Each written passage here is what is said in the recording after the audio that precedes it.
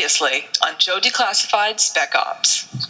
G.I. Joe Extreme is definitely kind of it again falls in that era of G.I. Joe trying to find its way back to retail. I keep trying to say my ass, but it's really difficult. That's, you got an accent. What are you going to do? I know, but, I'll be talking and I'll hear something coming back and I'm like, damn, that just dropped out of nowhere. This is Mo in Order, and welcome to a very special episode of Joe Declassified Spec Ops. Tonight on JDSO, the Declassified team sits down with G. Wayne Miller, author of Toy Wars, who takes us back in time to a rather ambitious but ultimately cataclysmic era, not only in G.I. Joe's history, but Hasbro's. It's kind of like that episode where the Joes and the Cobras end up in ancient Greece, except it really happened. This is Joe Declassified Spec Ops. All right, welcome to Joe Declassified Spec Ops. I believe this is episode 8. Today we're actually joined by someone that a few of you listeners, if not a lot of you listeners, probably actually consider someone who's given us a great deal of printed history that isn't really available anywhere else. We can talk to former Hasbro designers, we can do interviews until we're blue in the face, but, someone actually managed to put in a book form, in an almost biblical sense, certain parts of history that we all sort of hold dear or just extremely interested in. I am, of course, Gyre Viper, Gary. I'm joined by Jared, Mr. Jamin Stone. Jared, how are you? I'm doing great, Gary. Yeah. Looks like it's just us tonight, which is perfectly fine, because we are, joined by our guest, and we are extremely grateful to have him on. We've been trying to get him on for a while, and this is perfect. So, Jared, why don't you introduce our guest, or at least give him a chance to introduce himself, and we'll go from there. Sure. They were joined by a special guest, the author G. Wayne Miller. During the early and mid-90s, Wayne had unprecedented access to Hasbro, including its head, Alan Hassenfeld. The resulting research resulted in a book called Toy Wars, The Epic Struggle Between G.I. Joe, Barbie, and the Companies That Make Them. Toy Wars was initially released in 1998, but has just become available as an ebook from Random House. Wayne, welcome. Thank you, guys, for having me on. No, thank you. Yeah, thank you. I know we've been trying to arrange this for a while, and so I'm glad to finally be able to do it. Yeah, we're very grateful to have you on. Well, Wayne, why don't you just start by giving us a little bit of an introduction of yourself and the book, and we'll just go from there. Okay, I'm a writer and author. I also do some documentary filmmaking. I've written a number of books. Let me give you the background on this particular one. I live in Rhode Island. And as you know, Rhode Island is the home headquarters for the Hasbro Toy Company.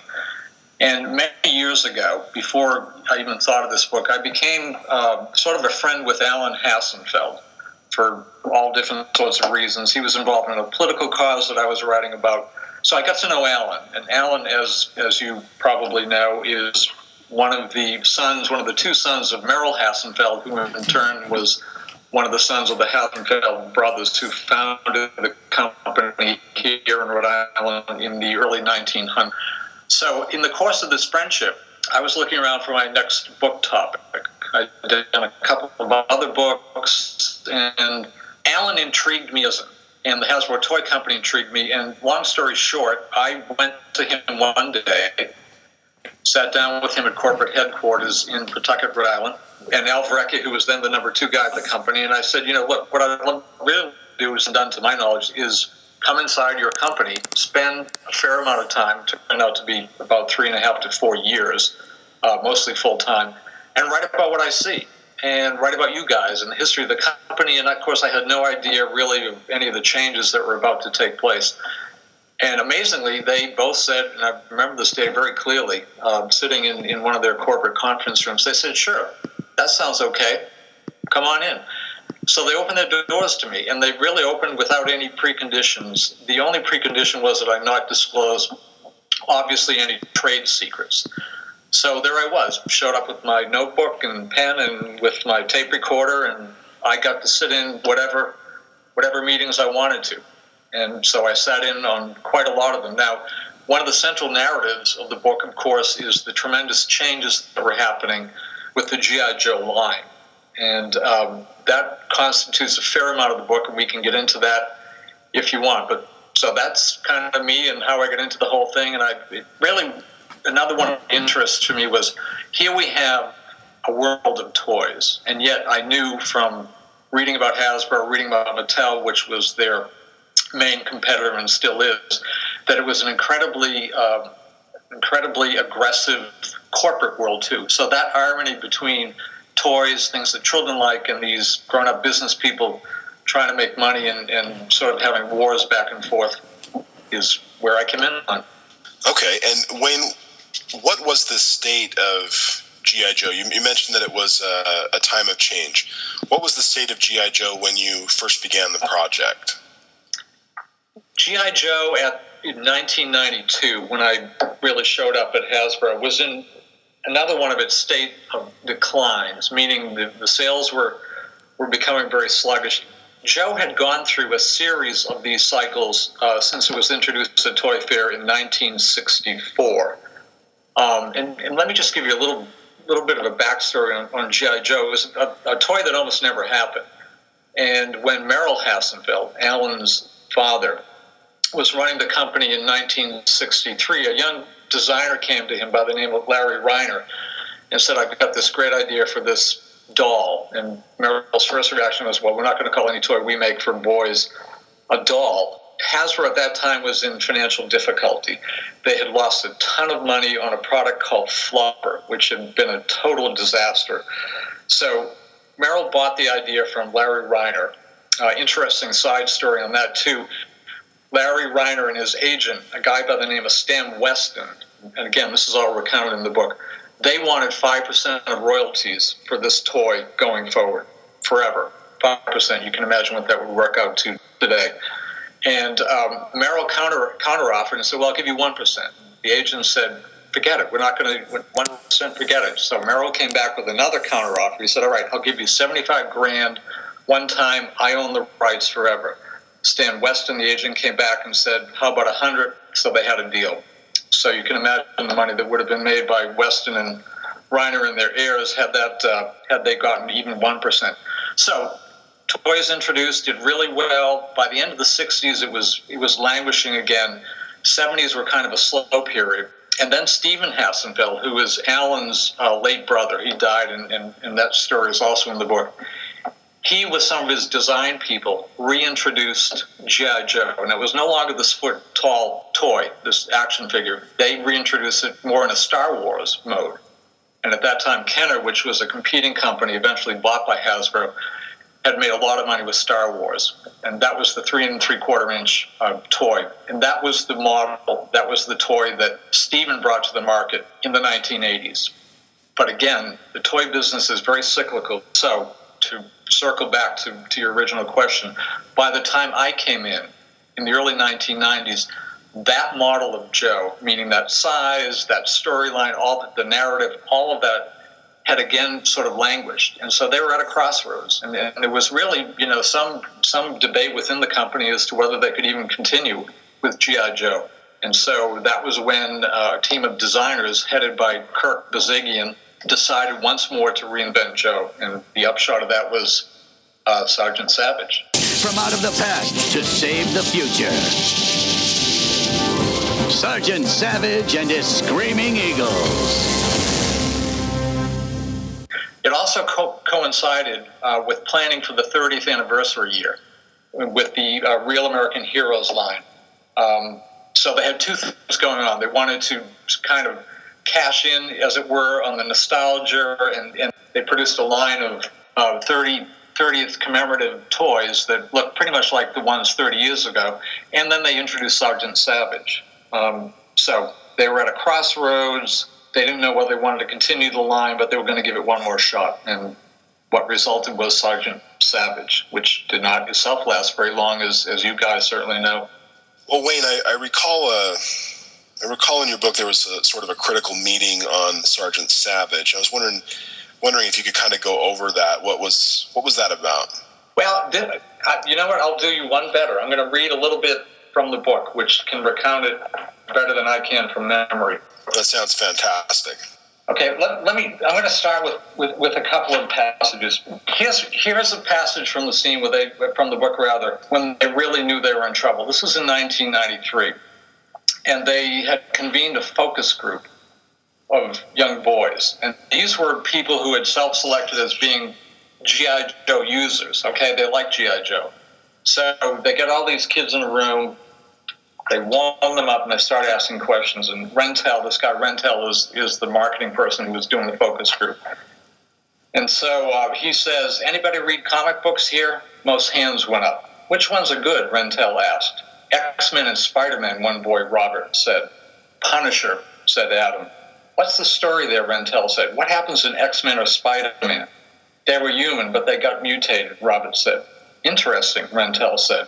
"Cool. And when was the last time Robert had read X-Men?" "Yesterday," Robert answered. "And Punisher?" Rentel continued. "What about that one?" "What do you like about it?" "All the guns and fighting," Adam said. By the way, I was actually sitting on the other side of a two-way mirror watching all this. Asked to name their favorite video games, the boys mentioned X-Men, Street Fighter II, and Sonic the Hedgehog 2. Asked what movies and TV shows topped their lists. The boys cited Ren and Stimpy, Beavis and Butthead, Home Alone 2, and Jurassic Park, of which one boy said, "I saw it 3 times." Spielberg's film had lived up to its advanced billing, having opened with a record $50 million, an astonishing total for a single weekend. Jurassic Park was well on its way to becoming the highest grossest film in history. Marvel still published the G.I. Joe comic every month, and the Joe animated TV series was still on in most major markets. But so far, not one boy had named the property in any context, and these were users. So here you have the core group. They weren't even talking about Joe. So the planning goes on, and the design goes on, and then Kirk Bozigian brings his crew together. And these, again, are all designers and marketing people, focus group people, sales people. This is really what Kirk, who is still around, he doesn't work for Hasbro anymore, this was really his one last shot at things. And so, again, I'm going to read from the book. This is in 1993. One morning in May, Bozigian walked from his office to a presentation theater in a newly renovated section of corporate headquarters. He was wearing a 30th anniversary denim shirt and carrying a stack of documents. Bozigian greeted the senior members of the Hasbro Toy Division sales force and passed out condensed versions of the strategy guide. And by the way, I've been watching him develop this guide. We talk about that earlier in the book. He acknowledged the sorry state of Joe at retail, then informed the salesman that of 257 action figure lines introduced from 1982 through 1993, only 28 had been successful. You know what the batting average is, he said? 109. That's how treacherous this is. The salesman and woman hardly needed reminding. Bozigian's chief marketer on Joe, Vinny DeLeva, who was wearing a 30th anniversary watch and ring, walked around the room, handing everyone a manila envelope that was marked top secret and sealed with a gold stamp. "Don't open this," he said. No one did. Bozigian was an armchair military historian. He had an extensive home military library, and one of his favorite activities was reading about Napoleon, MacArthur, and other great generals. He often quoted from their writings or speeches during G.I. Joe presentations, and he liked to think his marketing campaigns owed a small debt to their thinking. He reminded the sales force of all the headlines D-Day had been getting lately as the 50th anniversary of that heroic landing drew near. We've taken a look at all that and said, how do we bring G.I. Joe back to his military roots, Bozigian said. Deafening sound filled the room as the monitor flickered on.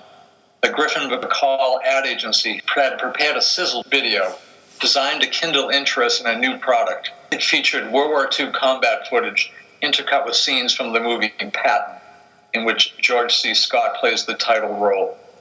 "From out of the past to save the future," the narrator announced as the camera zoomed in on Sergeant Savage figures. "The documents will be handed out to you can now be opened," DeLeva said when the video ended. "It has secret information on how Sergeant Savage was developed."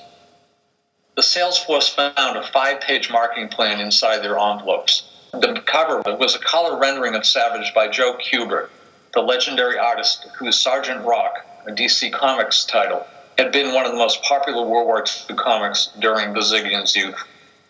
Bozigian had hired Kubert to draw the new line's package art. His participation was prompted by more than nostalgia. Bozigian's resolve to create Savage has strengthened considerably last year with the rumor that Warner was making a Sergeant Rock movie starring Arnold Schwarzenegger. Mattel supposedly was willing to pay a staggering $5 million upfront guarantee for the rights to the toys, which would be targeted at the heart of the action figure market, one of the last categories where Mattel remained a weakling. DeLeva held a Savage figure next to a basic Joe. Savage was taller by about 3/4 of an inch and substantially beefier. "This is not a puny G.I. Joe anymore," he said. "He's muscular. He's heavy-duty. Finally, a line with edge. This is hardcore, down and dirty, gritty military," DeLeva said. "We even got bullet holes in the packaging." Bozigian told the Savage story, which he, DeLeva, designer Greg Bernstein, and others had concocted over the last year. In June 1994, that's when the toy was going to be coming out roughly. In June 1994, a Joe squad discovers a mysterious frozen tomb in a secret medical laboratory in Berlin. Its occupant, an American GI captured by a mad German 50 years ago, is flown to Langley Air Force Base, where scientists revive him. Robert Stephen Savage, a man out of time, is reborn, Bozigian said. He does not understand what women are doing in the military. He doesn't understand why soldiers don't salute snappily when an officer walks in the room. He has totally different values. Savage favored World War II vehicles and aircraft, outfitted with the weapons of today, an incongruity no more outrageous than teenagers metamorphosing into Power Rangers. Savage fought with his Screaming Eagles, a band of contemporary military renegades, against the forces of General Blitz and his Iron Army, who suspiciously resembled but were not identified as Nazis. Bozigian had his sensitivities. "It's time for something bold, guys," Bozigian said. "This is bold, and it's only the beginning," DeLeva added. And so that's the scene where Savage was introduced to the sales force and all of the assembled corporate people. Alan and Al were not there. They later, of course, got a briefing on the line. So that meeting ended with great hope. And just a few months later, that entire group of people was either laid off or reassigned, and Savage lasted about a year. For everyone listening, in the thread, I'll be posting photos of some of the Sergeant Savage and some of the G.I. Joe Extreme pre-production stuff I have, including a wax Sergeant Savage 4-up head that was used in I assume one of the first presentation meetings for the actual, to premiere the sculpt and his actual look, as well as a 2-up head for it. And I also have a bunch of their kit bashes of X-Force and Cadillacs and dinosaur figures, bashed together to show a possible future scale competitor-wise for G.I. Joe, which would become Extreme. So those were used in, similar meetings for that. I didn't know if there was something else you wanted to say about Savage, but I did want to ask you, one of the things that we've heard is that Savage was going to be released on the shelves with the 3 3/4 line, so they weren't going to be two separate lines, but they were going to coexist at retail. Can you speak to that at all? To the best of my recollection, that was correct. They weren't going to entirely phase out the older line. They were going to bring this. They wanted to add. They didn't want to get rid of the old meaning, just a few years old. They didn't want to get rid of the heritage of Joe by any means. So that, if I recall correctly, the plan for that was to coexist with Savage, but Savage was where the growth was going to be. They needed some kind of a marketing jolt here. They needed some pizzazz to get the line going again. Now, as I said earlier, and by the way, you and I have corresponded back and forth. I have a number of items from that period that I can photograph and send to you. Some of it made it to the shelves, some of it didn't. I have a Nicole Miller G.I. Joe tie, for example, that was never put into production that was supposed to have been, and then the line got killed. I have a pair of sneakers that was going to be this really cool line of sneakers. Wow. So I guess we're just doing sound here, not video, so I won't hold it up to the camera. Actually, when we can see you, so if you want to hold it up, we'd love to see you and comment on it. Oh, great idea. That's what we live for, is this stuff. All right. And again, I can, in the next couple of days, I can get you some, better photographs to send you. Fantastic. All right, now. Wow. That is the greatest tie ever. As far as Very cool. And look, there's the back. See that right there? Nicole Wow, Miller. yeah. She's a noted designer.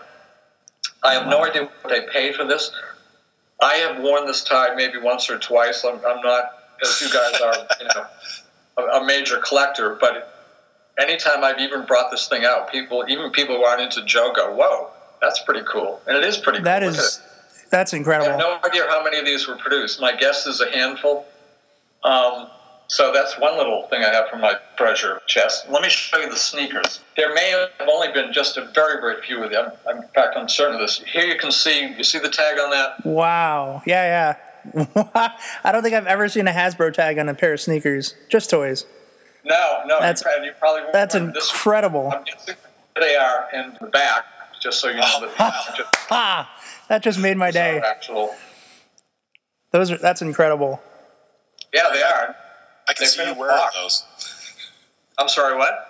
I said I was telling Gary I can see you wearing those. Yeah, right. And here, if you look at the tongue of the shoe, we have Star Brigade, so it's kind of a mixed metaphor. Whoa! Does that really say Star Brigade? That's crazy. Yeah, it really says Star Brigade. That's insane.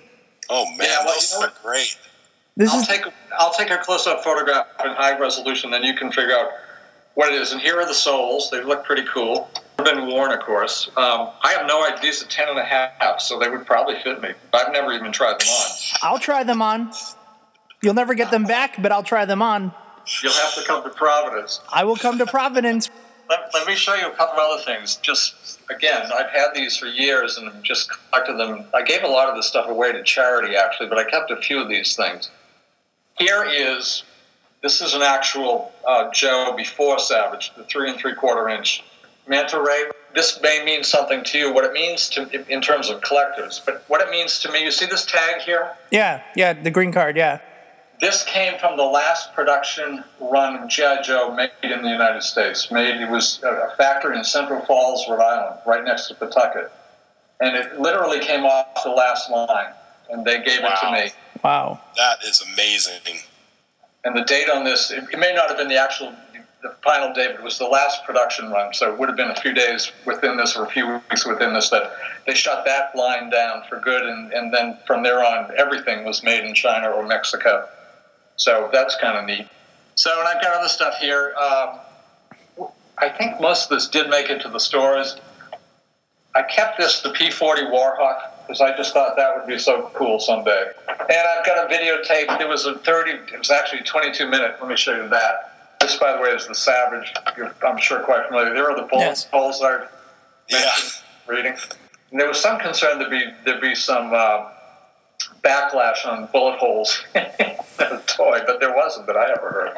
Oh, just a quick question on the bullet holes. I remember reading in your book the meeting for the original A Real American Hero line back in 80, I think, that Stephen was very much opposed. He said, we can show violence, but not the consequences of violence. So he said no bullets, only lasers.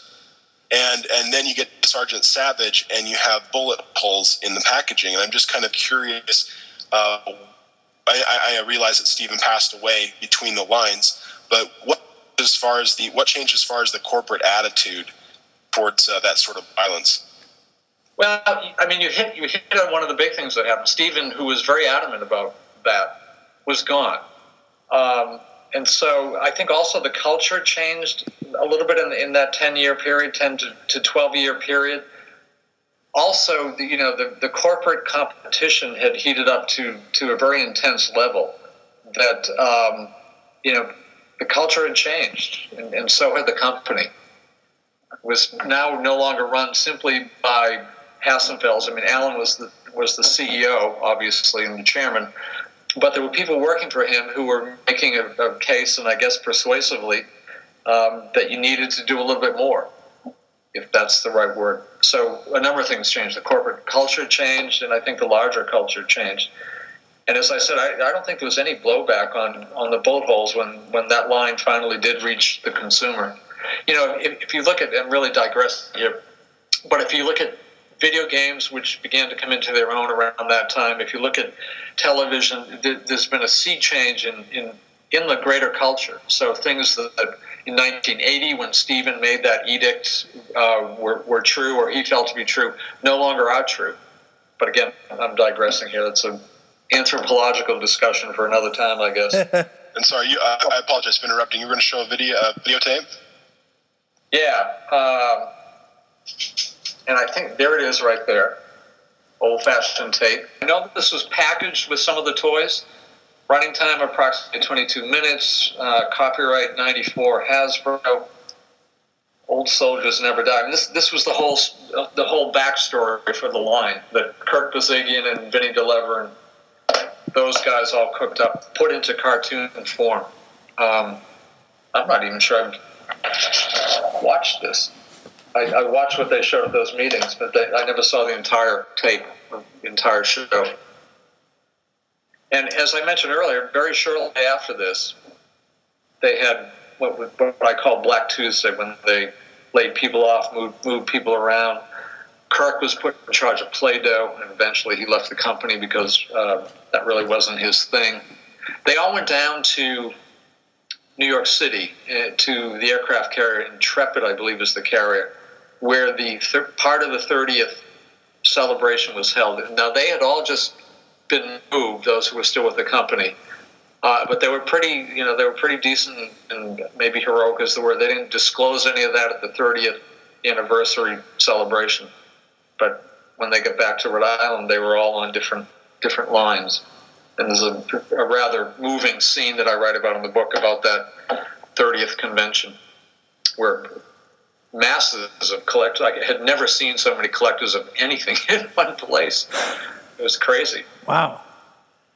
So you'd be hard. I mean, not to completely, slag on the current state of the hobby, but you probably wouldn't get that now. Really? Has it changed, or? It's different. I mean, it's, people look back on things like Savage and Extreme and they just, cross their arms and pout and get angry, or Sigma 6, which came later. They're not, the hobby's never been big on change, and yet they're always asking for change. At the same time, we have Hasbro telling us now that they don't want to do two lines on the same shelves. And then they try it in the 30th anniversary with the Renegades cartoon, figures on the shelves at the same time as the other modern figures. And then people complain about that, even though they've been asking for two lines. It's just a lot of, I don't want to call it hypocrisy, but it's a lot of, on both sides, it's a lot of, there's just so much bitterness, and it's hard to get people to sort of even go to a joke convention, without doom and gloom. It's the big running joke is death of the line, like something's going to end up killing G.I. Joe, which it very well could. I mean, even in your book, you talk about Hasbro almost selling to Mattel, which, I didn't know until I read your book. I was like, wait, I assumed that something like that had come up, but I never realized it had gotten that far. So it's just different now because, things change, and at the same time, people are afraid of change. It's the age-old tale.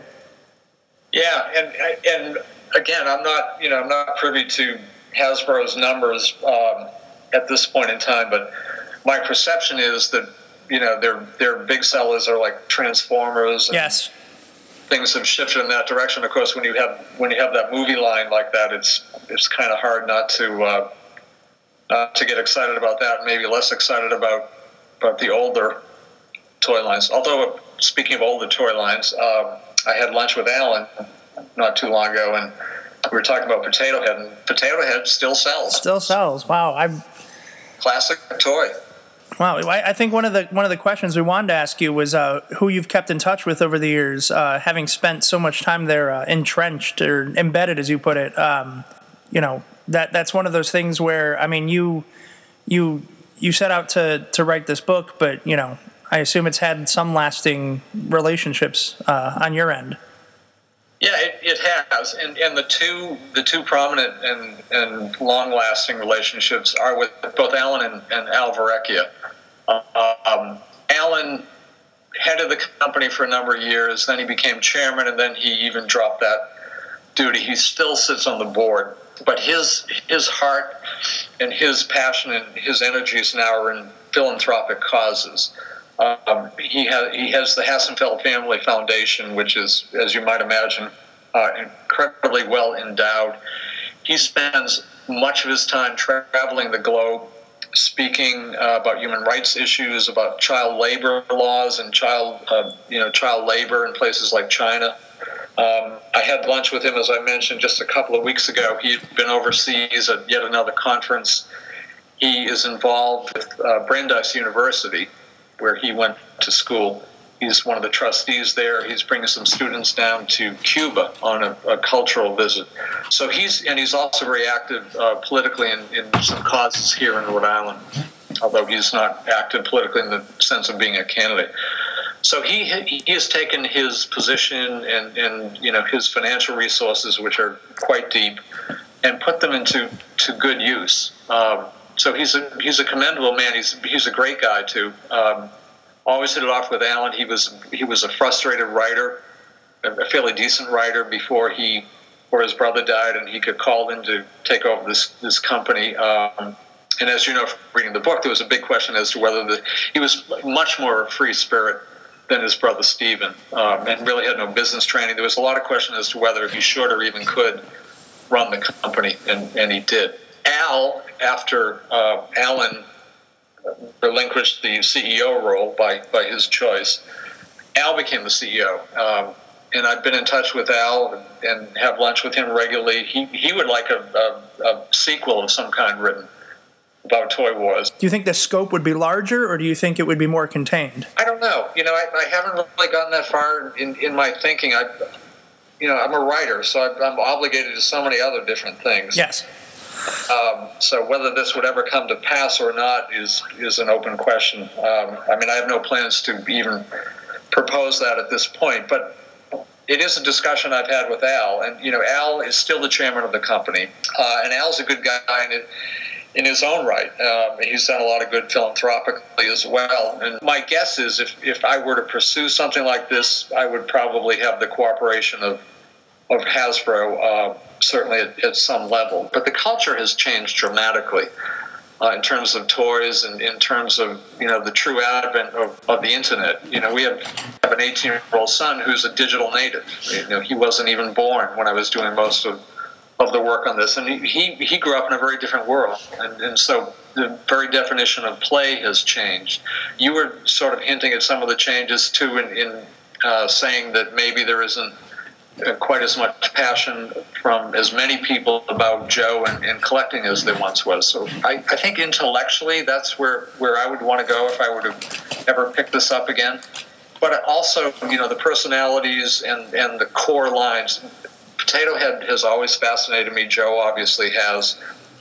Transformers would be interesting, but again, they have this major Hollywood contract, and I'm not sure how far anybody would get with that, because that is a truly big franchise for them. Well, do you think that's kind of where Hasbro might actually see themselves? I know there's been, since Disney bought Marvel and is now bought Lucasfilm, everyone's now, is Disney going to buy Hasbro? Do you think that Hasbro would ever just kind of turn to to being a studio over a toy company? I think that is a distinct possibility. I know even back, almost 20 years ago when I was embedded there, that was a big part of pretty much everyone's thinking. They viewed the future synergistically, if I can use that word, where television, where movies, where entertainment in its many forms, from board games, the very old-fashioned board games, to interactive, to the internet. That was all considered a big part of their future. I think that is very much how Hasbro would view its future, and part of that future is already here. And you have to. Play patterns they've just changed. As popular as Chutes and Ladders and The Game of Life and Monopoly and all those great brands are that Hasbro owns, and a lot of that was because of the genius of Steven, who bought Milton Bradley. as popular as those still are, I don't think it's where. And again, I'm speculating here. I don't have inside knowledge, but I don't think that's where the real money is for companies, and I don't think that's how families organize their time anymore. Are you familiar at all with Skylanders? No, what is Skylanders? It's a video game geared at children, but basically it's a line of action figures, and there's this portal device where every time you set a different Skylander on the portal, that's the character you play in the video game. And oh wow! And I'm like, well, that's kind of a step in the right direction, but I don't think it's the answer. So I was just curious if you're familiar with Skylanders, because, I mean, it takes toys and video games and forces them together. So you want to collect all 60 whatever Skylanders, and you want to play the game. And so, but I'm not sure if that almost seems like too easy of an answer. So I'm wondering what the answer will be for a toy company, say like Hasbro, even Mattel, to sort of still be able to sell toys in such a strange, world where you have like the Avengers film making just boatloads of money, but I'm not sure. I mean, I'm assuming the toys are doing well, but I don't know if they're doing well enough to justify doing the toys. I mean, obviously it's something only Hasbro is privy to. Well, see, now you're making me more and more intrigued in the whole discussion, because those are interesting and significant questions. And again, one of my goals in doing the book, and often one of my goals in doing other books, is really to sort of comment on the greater culture. To write about where we as a people, 300 million plus citizens now are, and so that I found that true. Then you can learn a lot about a culture by what the children do, what they're asked to do, what they're told to do, what they do on their own, and how they play. I think it tells us something about us as a people. So, not to get too philosophical here, but no, that's fine. You piqued my interest. I don't know if I'm allowed to ask you this, quote unquote, but was Mattel sort of as welcoming as Hasbro was? Because I noticed in your book at one point it sort of seemed like Mattel was just the rest of the story, and the book was sort of pretty much about Hasbro. I mean, no, that's a very valid comment, and it's very much true. And a number of the reviewers astutely observed that. No, they were not. I think once they certainly granted me time with their executives and interviews, and went to their showroom. They're very gracious and courteous. I went out to their headquarters in California and spent time there. But it was all very structured, and I was always watched very carefully. It wasn't like Hasbro, where I had my own ID. I would show up in the morning, I knew the guard, and I had all day to go wherever I wanted. It was amazing. It's not just talking from former Hasbro people I've talked to from back then. Sounds like you had a little more access than some of the people working there. Well, I did. I mean, you had to, but at the same time, I mean, that's a lot of trust for a company to bestow on somebody. Well, and here's how it happened. It happened because of Alan and Al. I'm still on the staff of the Providence Journal. And they knew me by reputation. They knew my work, so they knew I could be trusted. And if I gave my word was my word with them. But even within that context, it's very unusual, I think, for people to get inside a company like that. But I did, and I think the second Mattel, and it probably was right away, heard that I was doing this. They probably had concerns. One was, well, we don't know this guy. Hasbro may trust them, but we don't know.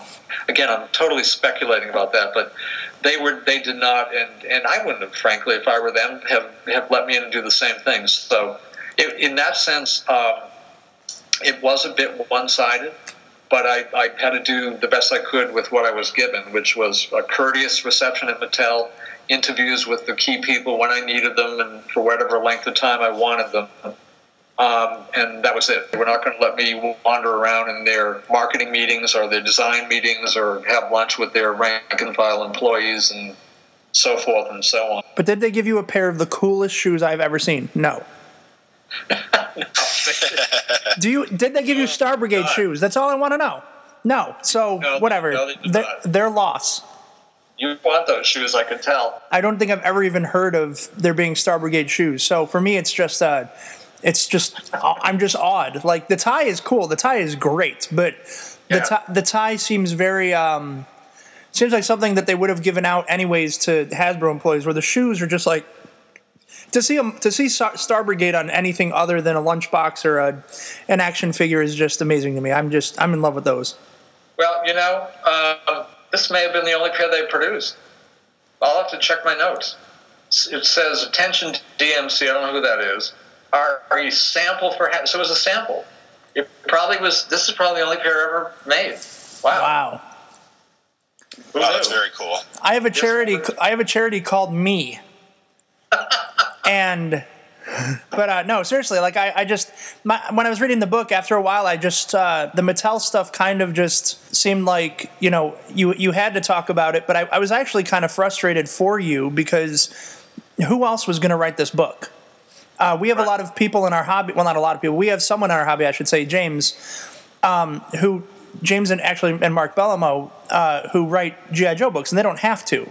They don't have to spend all their money and time getting these figures, taking photos for everybody, putting it out there as a resource guide. But James took on the sort of 2000 era G.I. Joe, which is just completely frowned upon by a lot of collectors. He didn't have to go and spend all that time and money and resource to do a book that no one else was going to do. And that's what Toy Wars reminds me of is, who else was out there saying, hey, Hasbro, Mattel, let me tell your story. And I think it's important. I mean, does it make them any money? Probably not. And maybe that's what it comes down to. I don't know. But then there's no reason for Hasbro to have been so welcoming if they weren't really getting anything out of it. And because, I mean, the story you're telling is really dramatic in the book. As for Hasbro, it's actually almost the kind of thing a company wouldn't want out there to an extent. Their failures or their inability to get on the same page. And that's really kind of brave for a corporation, and especially for toys. It's not like the world is leaning on toys.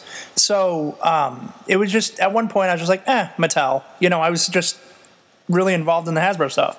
Yeah, well, it was, I made my case to the head of Mattel and to other people there, and they rendered their verdict. I had no power whatsoever. I mean, I was a total outsider. So I couldn't go that route as deeply as I wanted. On the other hand, not to use a bad pun, but I was like a kid in Candyland. Hasbro was like free to go where I wanted. I still have my badge somewhere. And, after a certain point in time, everyone knew me there, so I didn't even need a badge. It's like, oh yeah, here's Wayne, and he's writing a book. Wow. I did want to ask you before it winds on too much, what your recollection of G.I. Joe Extreme was, because that's one of those swept under the table sort of thing, because it was sort of at the same time-ish with Savage and things getting pushed out of one way for another thing. Like, Extreme is one of those sort of blacklisted things, kind of like Sergeant Savage with the hobby, but there's a lot of things I think people don't know about Extreme. So I was wondering if you had any insight into that line. Did that come out? That came out of the Kenner, out of Cincinnati. Is that correct? Yeah, they were the ones in charge of saving G.I. Joe at that point with that. Well, and Wayne, just to kind of add to what Gary was saying is, one of the things I found most interesting in the book was the transition from Hasbro to Kenner, the G.I. Joe line,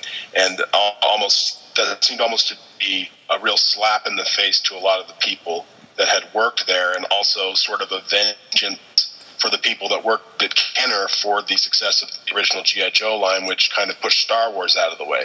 So I was wondering if you could speak to that as well. I do have a passage in the book, and I'd have to go back, to be perfectly candid, and reread it on Extreme. The vagaries and the ins and outs of that, I, off the top of my head, don't recall it as strongly as I do other parts of the book. But I will tell you, in terms of the larger question you asked about, was this kind of a slap on the people who would handle Joe? And it absolutely was. At least that was certainly how they perceived it. Here was this group of people headed by Bruce Stein, who turned out to be a marketing genius, and he came into the fold when Hasbro bought Kenner and Tonker. They had inherited Star Wars, and for various other reasons, they were really seen as the knights in shining armor. They were the ones who were going to come in and sort of tell the old guys in Pawtucket, Rhode Island, how you really do an action figure line. And that was where Extreme came out of, was that whole culture, as it were. Now, my own take on this is that the people in Cincinnati didn't really understand what G.I. Joe was or should be. And if my recollection is correct, Extreme lasted a very short period of time. Is that correct? Yes. Okay. And again, I'll have to go back and read the book. It is in there. It's not in great detail and not the kind of detail that I had here on what we've been talking about. Again, I had a bit of the same problem with Cincinnati that I did with Mattel. Even though Alan and Al, the guys who ran the company, said, Wayne's good. I flew out on the corporate jet with Al and Al to meetings in Cincinnati several times.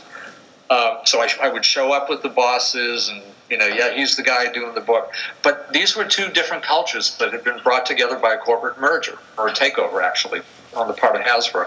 And so there was still some, I don't want to use the word animus, but there was certainly rivalry. The people in Cincinnati, because their lines were doing, some of their lines were doing very well, where Joe was not doing well at the time of the takeover. They were seen as the people who could save Joe.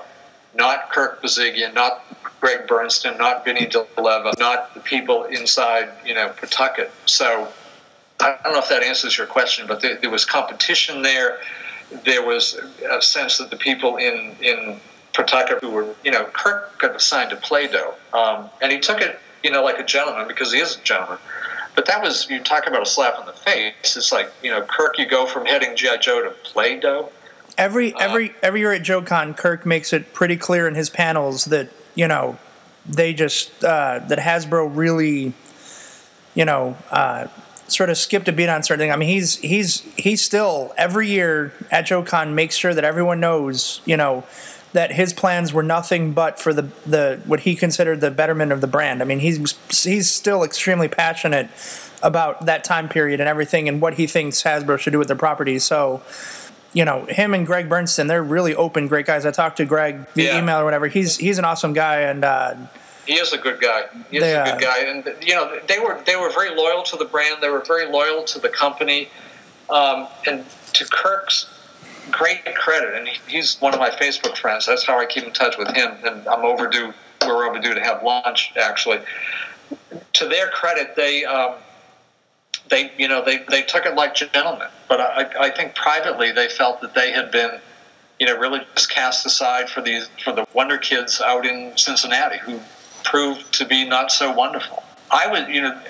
There were so many different conflicts or potential conflicts, and in doing this, I was privy to all of the discussions that led to the layoffs and the reassignments of many people, not just the Joe team, while it was unfolding, before it had been announced, which was very uncomfortable for me because I knew certain people were not going to have a job come Black Tuesday, weeks in advance of Black Tuesday, and I knew certain people were going to be reassigned, and I knew what the day was. No one else knew, and so I showed up as usual on that Tuesday. It was a Tuesday in August. I remember it very, very well, and I write about it in the book. And that was, journalistically very difficult for me. It was a bit of an ethical dilemma for me. I think I answered it and solved it correctly. I couldn't tell people, don't come in Tuesday because you're not going to have a job or you're going to be reassigned somewhere. So I had to show up that day, and, God, it wasn't as bad for me. I wasn't losing my job, but other people were. And I remember that day so clearly. Just people, and I've since seen this happen in my own newspaper. People called into a manager's office and said, you have till noon to clear your desk out, and your card key will be deactivated at that point, and you have to sign this paper, and here's your severance package, and good luck and goodbye. And it was over. Tough. So this book, on a number of different levels, I think did a number of different things that really still is the story of our times. I mean, I'm sure you people know people who've been laid off or reassigned or whose dream jobs turn out not to be such dreams. I know people that have been laid off, and I've seen them apply for every job under the sun and just nothing. So, no, I have dear friends. In fact, again, I don't want to digress here, but I have some dear friends who, until very recently, worked at the Providence Journal, where I'm on the staff, and they had their own Black Tuesday the day after Election Day, and it was just a shocking and terrible, terrible thing. Here are people who, and in this case, like some of the people at Hasbro, had been at the paper for many, many years, and they come in and they got the call. But on a larger level, I think that's why, if the book did work, why it worked, because it really said something more than just about a toy company. It said something about our culture and about the country. And I think a lot of what it said would still be valid today. which is why I think Random House finally decided to issue it as an ebook. So I know that having it as an ebook, I'd venture to say that everyone that owns a physical copy who uses ebooks to any extent is gonna grab this. And if you're listening and you have not read Toy Wars, this is not a shameless plug or anything. Like, this is really just coming from what you guys know we do here on the podcast and with the Declassified organization at conventions and through our magazine. Toy Wars is very much not only an addictive read, but it's honestly a must read for any toy collector, especially if there's questions you have, especially if there's ideas you think you have.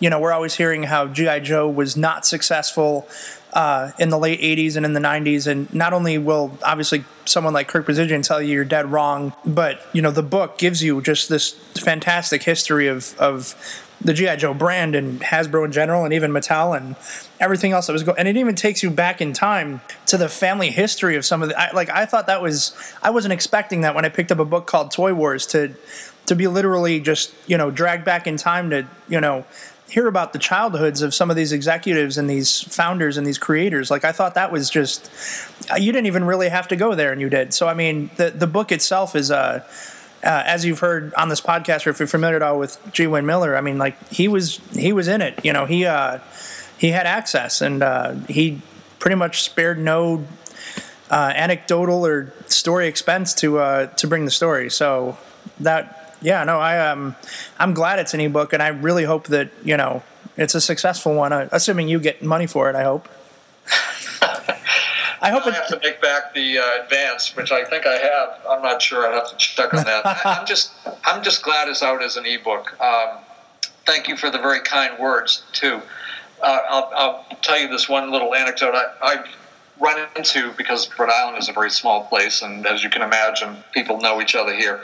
I've run into a number of people who have either interviewed at Hasbro or who have gotten jobs there. When I went back a couple of years ago to do the retirement from the CEO story about Al, as I mentioned, I spent a couple of days there. Without exception, people I ran into, once I was introduced as the author of Toy Wars, they went, "Oh yeah, well I read that before applying," or "I read that, I got that the second I got the job." And so it's been appreciated, and as we've been discussing, it was a pretty candid book. I didn't disclose trade secrets, obviously. That was my agreement. But when I met with Al and Ellen 20 years ago, it's actually 20 years ago this year, in that conference room, and said what I wanted to do, I didn't present it as a demand. It was like, here's what I'd like to do, and they said, fine. And what I wanted to do was tell the story as I saw it, without varnish, without making stuff up. And both Alan and Al, and they were running the company when all these people were moved around and laid off. Both have repeatedly said to me, "Yeah, you did what you said you would do. We do what we said we would do, and good for us." So it's a rare thing, I can tell you. I've written a lot of books and been very lucky in a lot of ways. This opportunity doesn't happen every day, so. Before we wrap up, I'm just really happy that you came on, because the conversations in your book have been going on for ages in the collecting community. And we might, other than people on Wall Street and people who work at these companies, I'm pretty sure that toy collectors are the only other people who care, on such a level about what goes on. And I know we really appreciate it. I read your book, which was about 2 years ago. I read it on the airplane on the way to the JoeCon in Orlando, Florida, and I could not put it down, and I couldn't have had a better companion to read on my way to JoeCon. So I'm really glad. To finally have had you on. Well, I'm glad, Jared. I'm glad we could do it. And Gary, thanks for your participation. I hope it helped you in some way. And if I ever wind up doing a sequel, I'll certainly let you guys know. Oh, that'd be awesome. Please do, because that would just be very interesting. It would be very interesting. It would be very, very, and I think it would be very well received as well in the Joe community. And I will make a point, and I'm not going to be able to do it today, but in the next few days, I will take a high-resolution shot of the tie, but especially of the shoes from different angles. The shoes Excellent. Shoes just made my week. That's amazing. That's definitely something no one has ever seen. I prepared a little bit for this by going down into my cellar where I've got boxes and boxes and boxes of stuff that someday I have to really sort through. But I had to dig around a little bit, but I knew they were there and I found them, and I just had an inkling that you guys might appreciate them. So I was gonna say, the minute this podcast goes up, everyone's gonna be asking me, "Hey, does he want to sell them?" That's the blood in the water around here. So yeah, no, I'm not. I wouldn't sell them. I don't blame you. Yeah, hold on to those. Those are a real treasure. They are treasures, and I've collected a lot of them in all my travels as a writer, so I hang on to them. Okay, guys, thank you so much. No, thank you.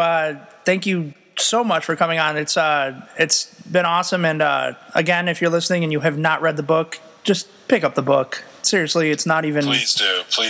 Not even for G. Wayne Miller's sake. Obviously, he's not going to make any money if you go on Amazon and buy a hard copy for whatever they're going for now. So just, it's an amazing read, and obviously, please buy the ebook on his behalf, because we would like to see another book. And honestly, as we know, being toy collectors, the best way to get something made is to show support for something else being made.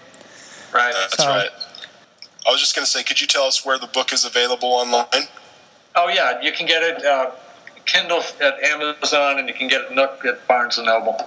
Excellent. Wonderful. So I actually just bought it myself, but just to have it in my Kindle. Excellent. I like the hardcover for reading purposes better, but Kindle is certainly the wave of the future. So, again, if you have anything else you need, shoot me an email. I'll get you these photos in the next few days. And good luck, everyone, or both of you guys. Thank you very much. All right, bye-bye. Bye. Bye-bye. So that kicked ass. Joe Declassified Spec Ops.